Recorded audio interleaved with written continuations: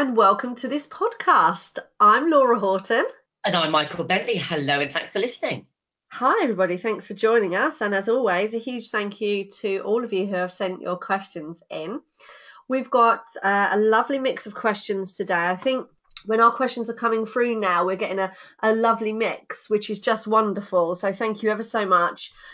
So it is May 2018, and obviously there is new legislation coming in, which is GDPR, and we've had a question about that. No surprise, but interesting, we've only had one, so don't worry, we're not going to have a whole podcast dedicated to that subject.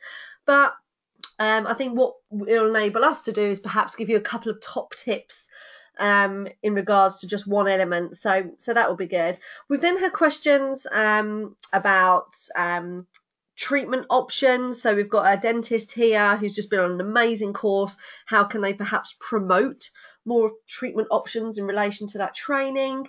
And we've got a question about consent forms, medical history forms, about patients that fail appointments when they're on membership. That's a good one.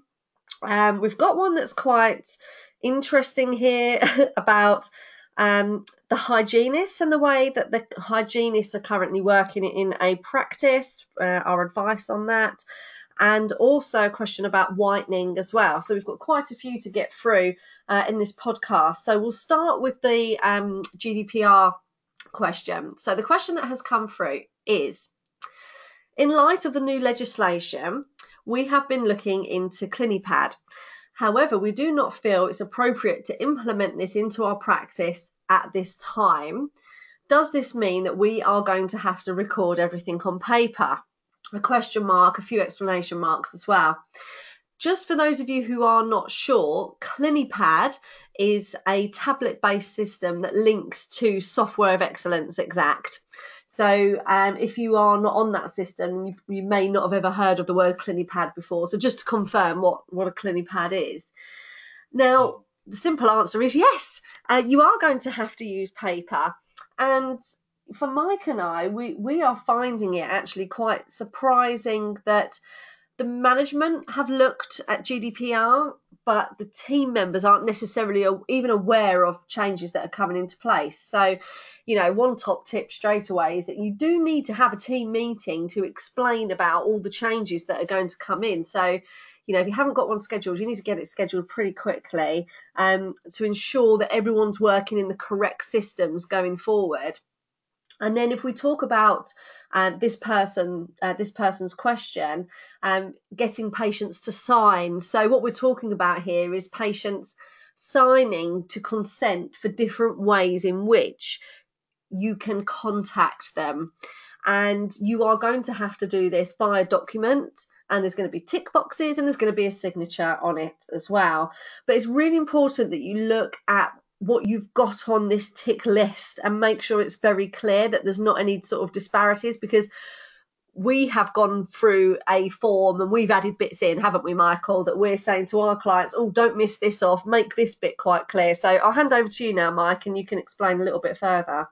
Yeah, you've explained that really well. So, I mean, there's many aspects to GDPR. So we're only talking about the aspect today about communication of consent form, and actually confirm with the patients how they want to be communicated with about different aspects of your practice. So we are very aware, Laura and I, that there are many aspects to GDPR, and this is only one aspect. But it's going to be an important change for the front desk. As we all know, change feels uncomfortable, feels overwhelming.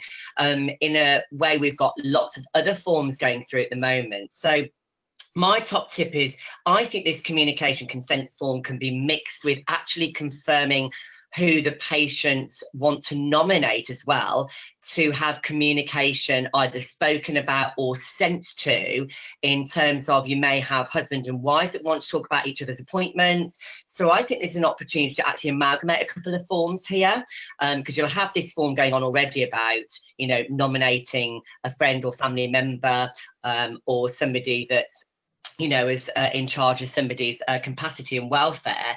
So you might have that already ongoing. So I think just pop that into the same form, so you're not presenting the patient with two further pieces of paperwork and it's only one, then you need to really explain the form with a confident and positive manner.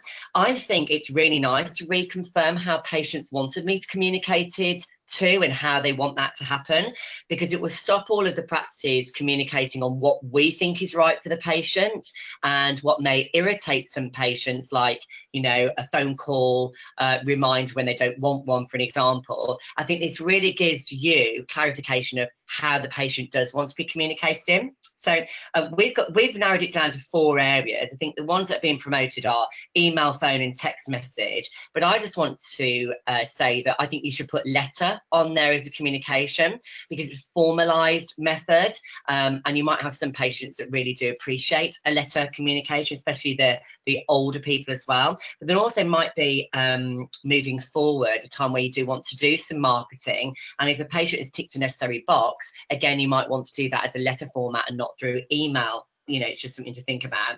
Then you've got 4 further tick boxes, which is, I'd like to receive important practice announcements and updates and maybe a newsletter. So yes or no box for that. I'd like to receive some details of practice services and promotions. So separating practice services and promotions, definitely think that's a great idea. You would need a box for actually patients receiving feedback and practice surveys. And I would definitely be saying to the front desk, you know, the patients need to be ticking this box, don't they? So that actually you do continue to see feedback, and you can keep doing patient surveys, you know, which the CQC want you to do, and it's part of their guidelines. And lastly, one that Laura and I have talked about is actually, we don't actually talk about how the patients want to be communicated by for their appointment. So I think you need a separate box for that. And we literally just write, I would like to receive confirmation for appointments made at our practice. And then you've got the ticks above, which is either letter, email, phone, or text. And then if they've ticked all 4, just say, have you got a primary one that you want to be contacted for confirmation of the appointment? Alongside doing, you know, is there anybody else that you would like us to communicate your information to on that same form, and you put in the details about that too. I actually think this is quite a nice part of the GDPR, don't you think, Laura? I think this is quite a positive part, actually. I think it is, and we were discussing it on a course that we were running just last week, because people are sort of fretting about it. But isn't it a great opportunity, really, just to clarify how people want to be communicated to, whether that's, you know, just even your reminder system. There are so many practices that are still ringing patients, and it's taking such a huge amount of time of the front desk team every day, leaving messages, people ringing back, clogging up phone lines. And, you know, the majority of people, and I appreciate the maturer people may like a phone call, particularly if they're maybe, you know, 70 and above. However, the majority of people are probably just going to tick that they want an email or a text message.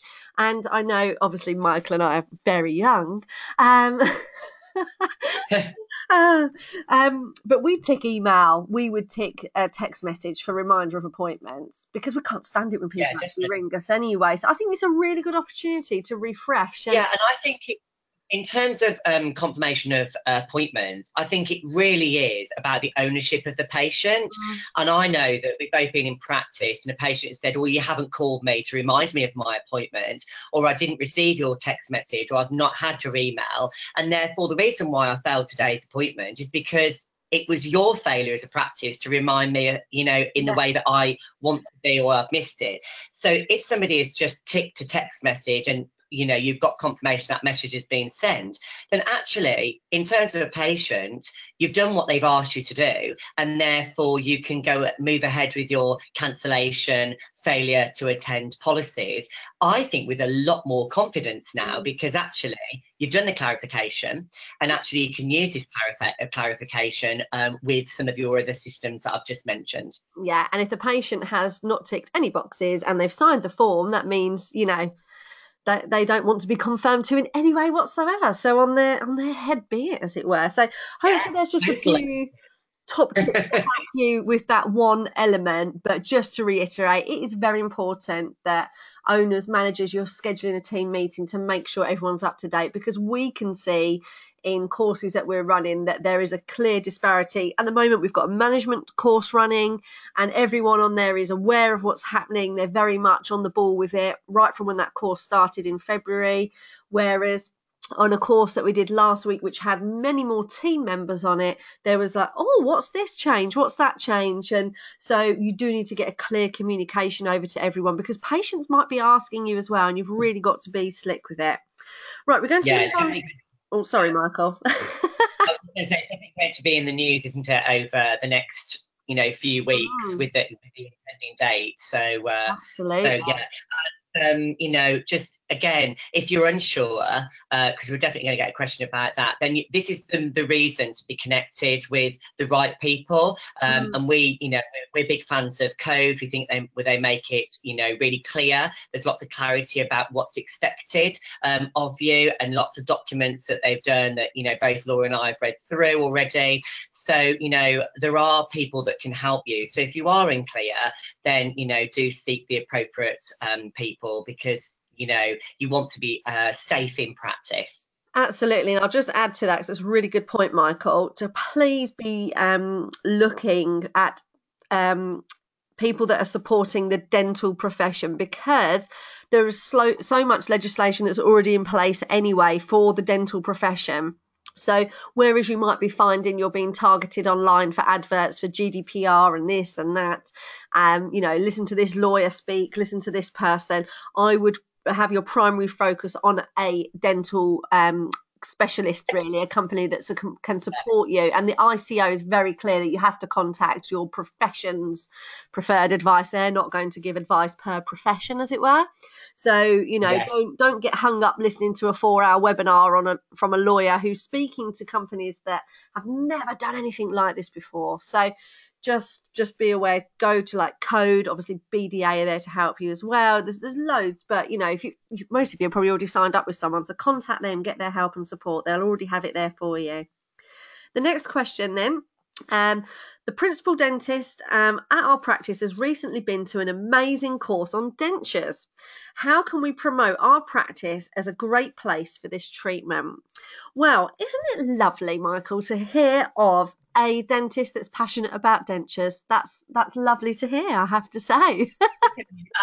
Say it is unusual, but yeah, there are, I still meet dentists that do like dentures and the intricacy of a denture, but Yeah. it is rarer, isn't it? It is, but I think if you're looking at high-end dentures, it's quite exciting, isn't it? So I would say there's a few things. Firstly, to look at. I mean, there's the basics, isn't there? Your website needs to be updated. Make sure that's clearly on there.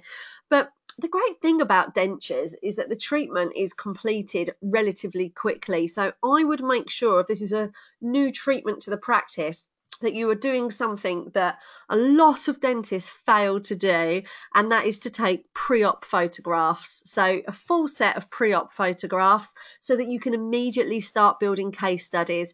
Every dentist has done it. They've finished a case. They think, wow, that's amazing. They take the post-op pictures, but there's actually nothing to compare it to, because you didn't do pre-op. So definitely take your pre-op photos and get some case studies together.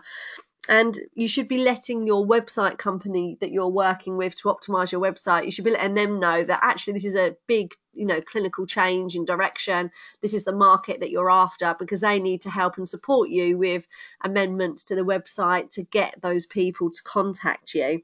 It might be worth talking to them about maybe doing some AdWords as well. But you've really got to address your market. Patients that are having dentures are much more mature. So you do need to address your market, and you need to think about your patient experience in line with that market as well. Are these mature patients more likely to walk in than ring? Well, they are, aren't they? And Mike, you've got a great example of a lady once, didn't you, who walks in off the street for dentures?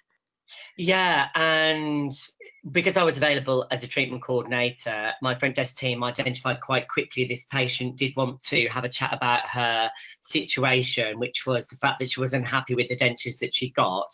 And I mean, fortunately for us, we had a clinical dental technician at my practice, so we were able to have a chat about, you know, creating something that's bespoke for her, that we spend a lot of time. It is talking about the experience. So if you know, if you, I mean, this person that has done this call is very passionate about dentures, you need to be giving unique selling points about why you're passionate about dentures, what you bring differently to the table, and what your approach is to them, how you do bespoke them, and, you know, what courses you've been on to get you to the level that is different to other practices. And I think, you know, one of the things that, you know, I've learned working alongside a clinical dental technician is actually it's about providing the amount of time for these patients. These patients do need a lot more communication. They need a lot more reassurance. They need a lot more reassurance around changes that are going to happen. We all know that if a patient is used to you know, a set of dentures for many years, that, you know, they aren't going to move that easily. That transition needs to be managed, and you do need to build all that time into your fees. That's the other area that I just want to confirm as well, that yes, okay, on paper you could do 15-minute appointments for each stage of a denture, but actually we did 6 half-an-hour appointments with our patients on our denture journey, and we charge an appropriate fee for the practice, looking at, you know, £1,000 to £1,400 for a full set of dentures, depending on obviously teeth choices and, you know, colour match and all those kind of things. But it is important that actually, you know, if you're going to do something bespoke for somebody, like, you know, like dentures, or let's just put a suit analogy in, for example, there's a difference between, you know, buying something off the wall and having something created so that the lines are nice for your body and the curvatures and all those kind of things. It's a different experience, and you have to be patient. And, you know, I think if you get that right, then, you know, you can move patients forward. Obviously, you need to have a great relationship with your lab so that the lab are, you know, meeting the requirements that you're verbalizing. So again, it's why it's easier for the clinical dental technicians, isn't it? Because they don't promise what they can't deliver.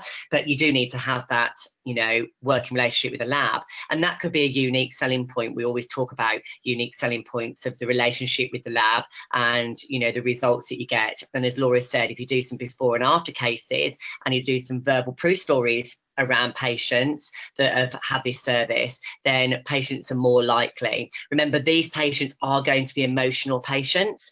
They've obviously been on an emotional journey, so, you know, that's always something to, you know, be aware of, and also tap into, not from a negative point of view, but from a positive point of view, because they do want to talk about it. Well, that's my experience, they want to talk about it as well.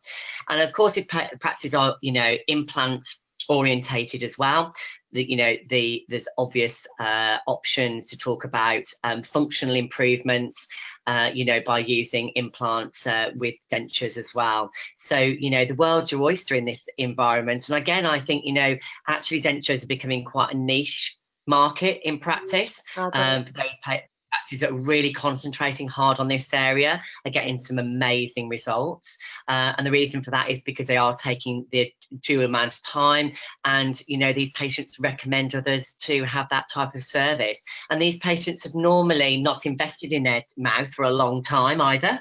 No. So it is a one-off purchase, so they're not concerned that their denture was like £300 in, you know, 1988 or whatever it may be. So you need to be confident about your fees and what the patient's getting, because it will be a jump for these patients, you know, financially as well, since the last time, you know, they had a denture. I hope that helps anyway. Yeah, I think we've covered that quite comprehensively, I would say. So on to the next one, which is quite a quick one. I'll hand it straight over to you, Michael. Failed membership appointments, are they counted as missed ones? The simple answer is yes, but off you go, Michael.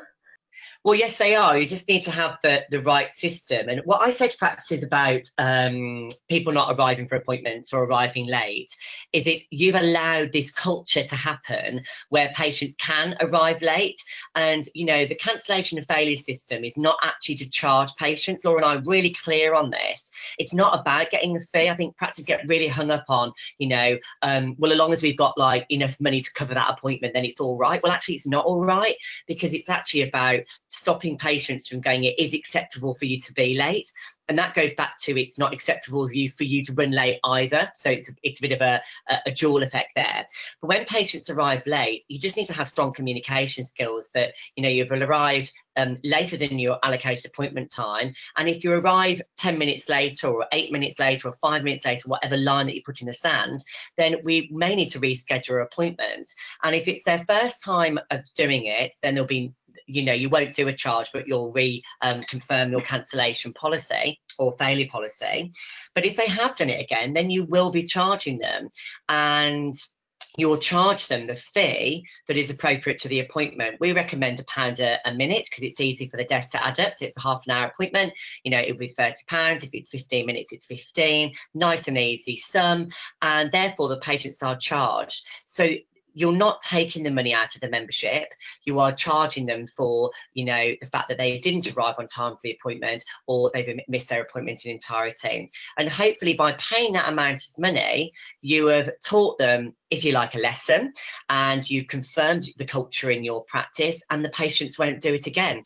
You've just got to be really clear and really firm with this, because you are going to have a small pool of patients that are always a problem. And you are going to have a vast majority of patients that actually do arrive on time for their appointments. And therefore, you need a system that is fair and consistent for all. And it's fair and consistent for all that everybody is seen on time, rather than, people that arrive later accommodated.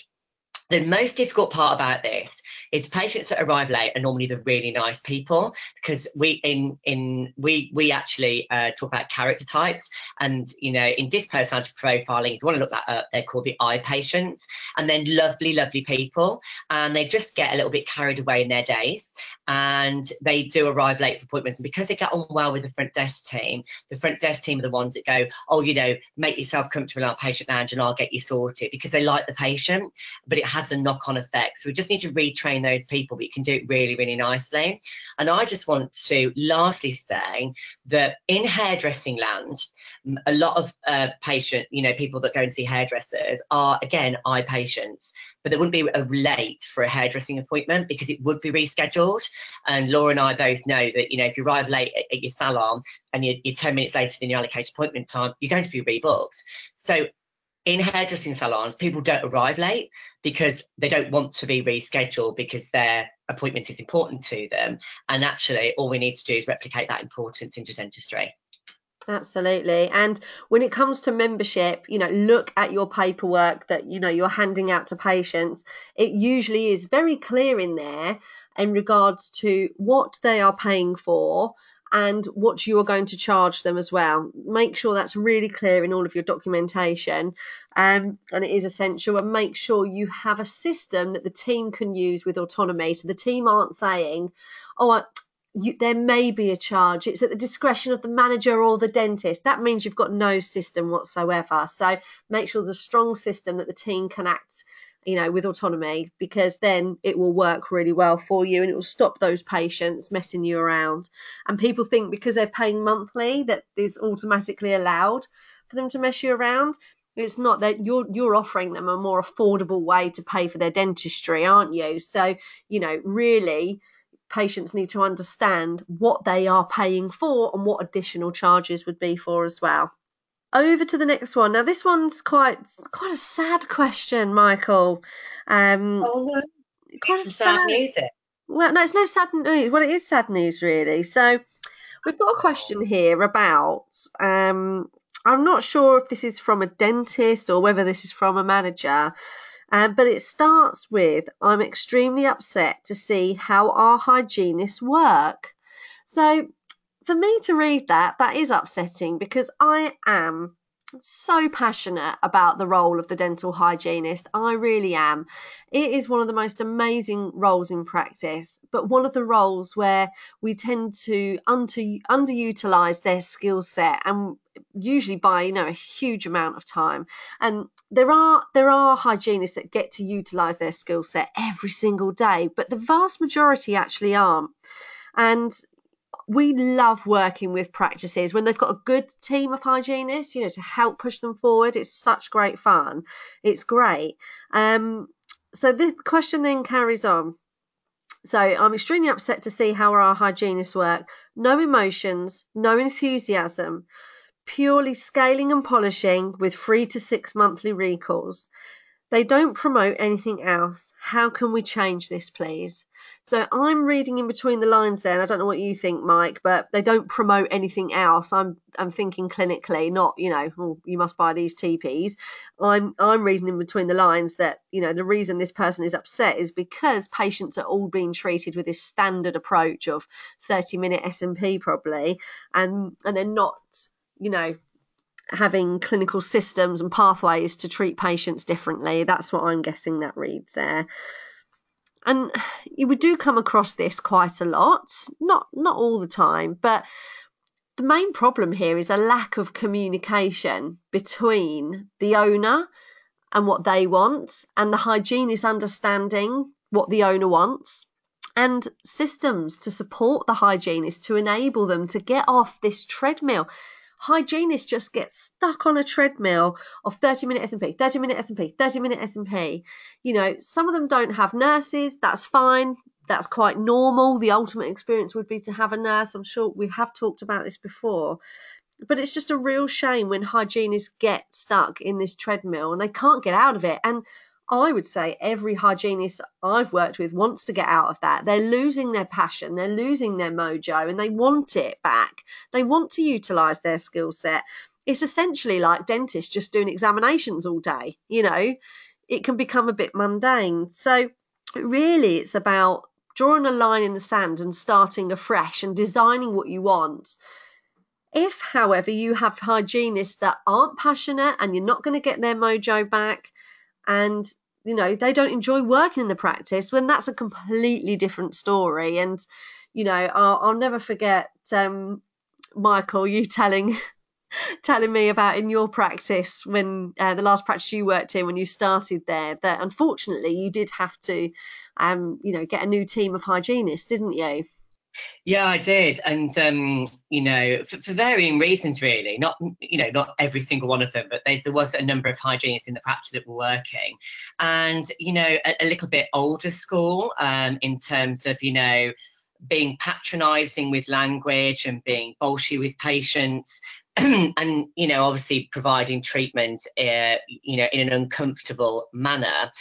And I think, for me, it's really important. I mean, I think hygiene has moved so much since, I started in dentistry. I mean, I've been in dentistry now, coming up for 20 years, and it has changed so much, but it is all about making sure that the hygienists are now aware that it is about a patient experience. It is about educating the patients in language that they can connect with and understand. And you do need to move that language to work with different types of personality of patients. And they can't have a default setting of communication to each patient and think that if they communicate the same thing to every patient, it works, because it doesn't work. So they do need to have, armory of language to be able to motivate and inspire their patients. And then they need to be looking at the patients and going, is there active periodontal disease going on here? Or is it, gum health, which can be maintained by a regular appointment, either 3 monthly or 6 monthly, as discussed with the patient? But for me, you need to be setting targets. You need to be talking positively with the patient. One of my top tips is with the BI score, for an example, that we go, 30% of your mouth is bleeding. Well, I actually think that's a really negative statement. treatment. Actually, you need to say that the good news is, Laura, that 70% of your mouth is healthy. There's 30% of areas that, could improve. I've actually, plotted a graph of the areas that can improve. And now I want to show you some educational tips to support you in those areas. So you need to maintain that 70% that you're doing really well. And let's set you another target of 80 to 85% when I next see you. And you then set a really nice goal for a patient rather than just, lecturing them about, oh, you're still not using that brush in the upper right quadrant and blah, blah, blah. Which actually, another thing that I always say to practices is, if you think about the 3-month timeline or a 6-month timeline in between appointments, and you think of all the life that's happened to that person within 3 or 6 months, actually, how important is that conversation that you had in the surgery about cleaning their teeth?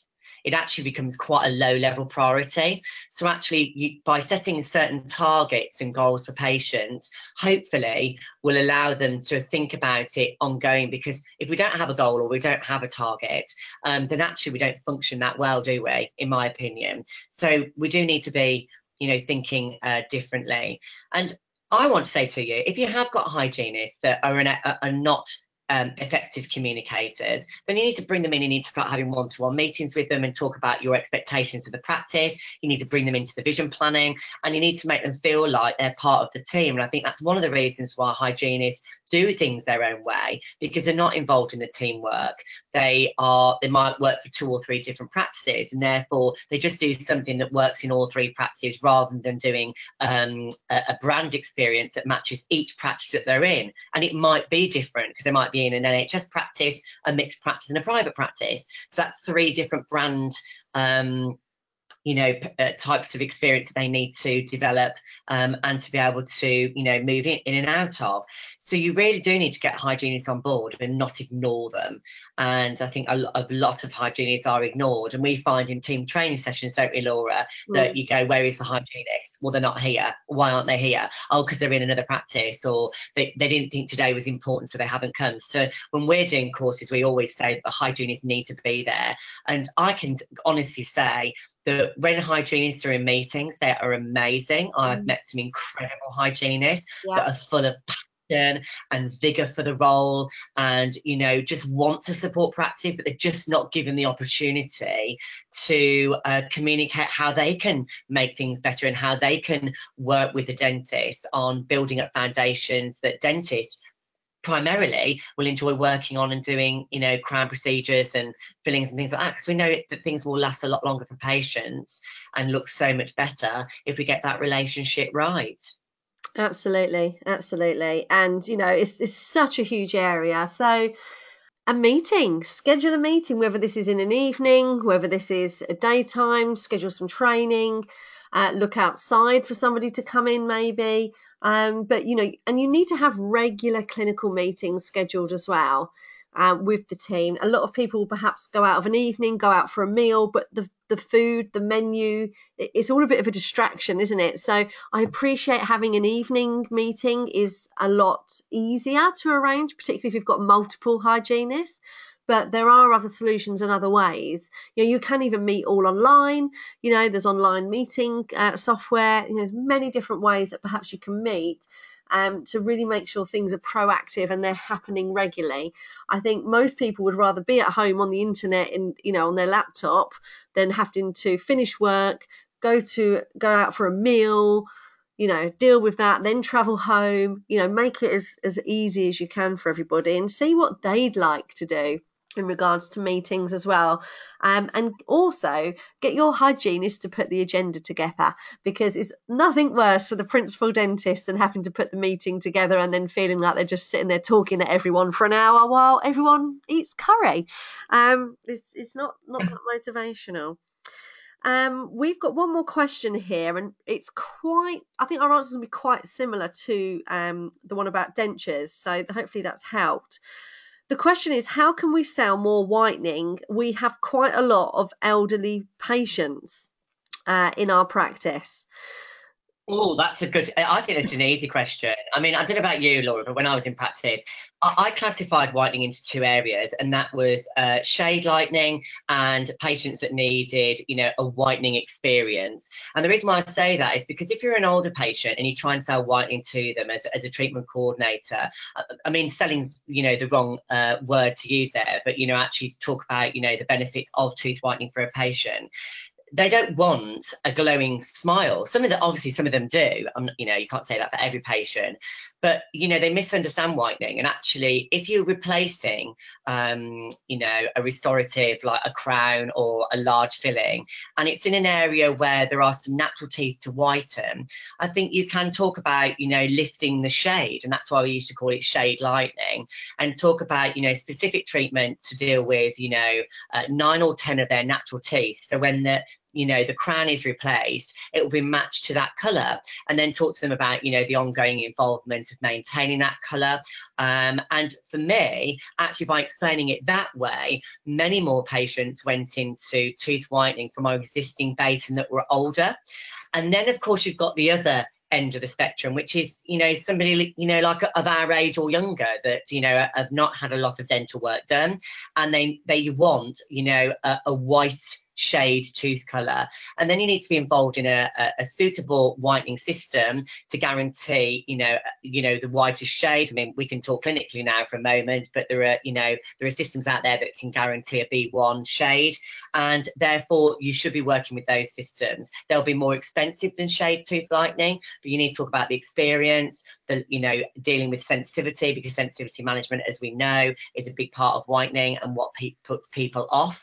And I think, you need to advertise that one, rather than trying to advertise shade tooth lightening. I think that comes into an existing patient experience or something to talk about whilst you're in practice. What do you think, Laura? No, absolutely. You've hit the nail on the head. And what most of us have probably done in practice at some point, to convert more patients to, to talk, even just to get a conversation going about whitening, is two things. Firstly, you pick the wrong patient to sort of try a little, oh, have you thought about whitening your teeth script on?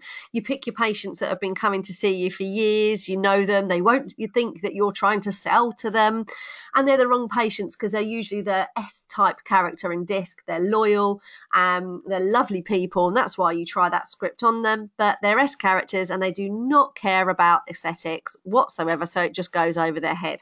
The second thing is the SMILE questionnaire. And the SMILE questionnaire is wonderful for new patients. I think it can really help people to open up. However, I have given these forms to every patient as they walk in for routine appointments, and they get annoyed and they get frustrated. And I just don't think they work. And they do look like a sales form. And I would say, it's much better to take Michael's advice and do what he's suggesting, and to get a SMILE questionnaire out and launch it at every patient as they walk through the door. Oh, and by the way, we've also got to do this new, data protection consent form and blah, blah, blah. It's just people hate forms. So it's much better that things happen in that natural conversation, and that you have case studies available yet again, so that people can see, if they are interested, that you can show them before and after pictures of similar situations, similar patients to themselves, age, male or female, that type of thing. I hope that has helped. So that's all we've got time for on this month's Hangout. Thank you ever so much for joining us. We wish you the best of luck with all the changes that you are going to implement into your practice this month. And we'll be back next month for the next Horton Hangout podcast. But for us, it is goodbye until then. Thank you ever so much from me, Laura Horton. And from me, Michael Bentley.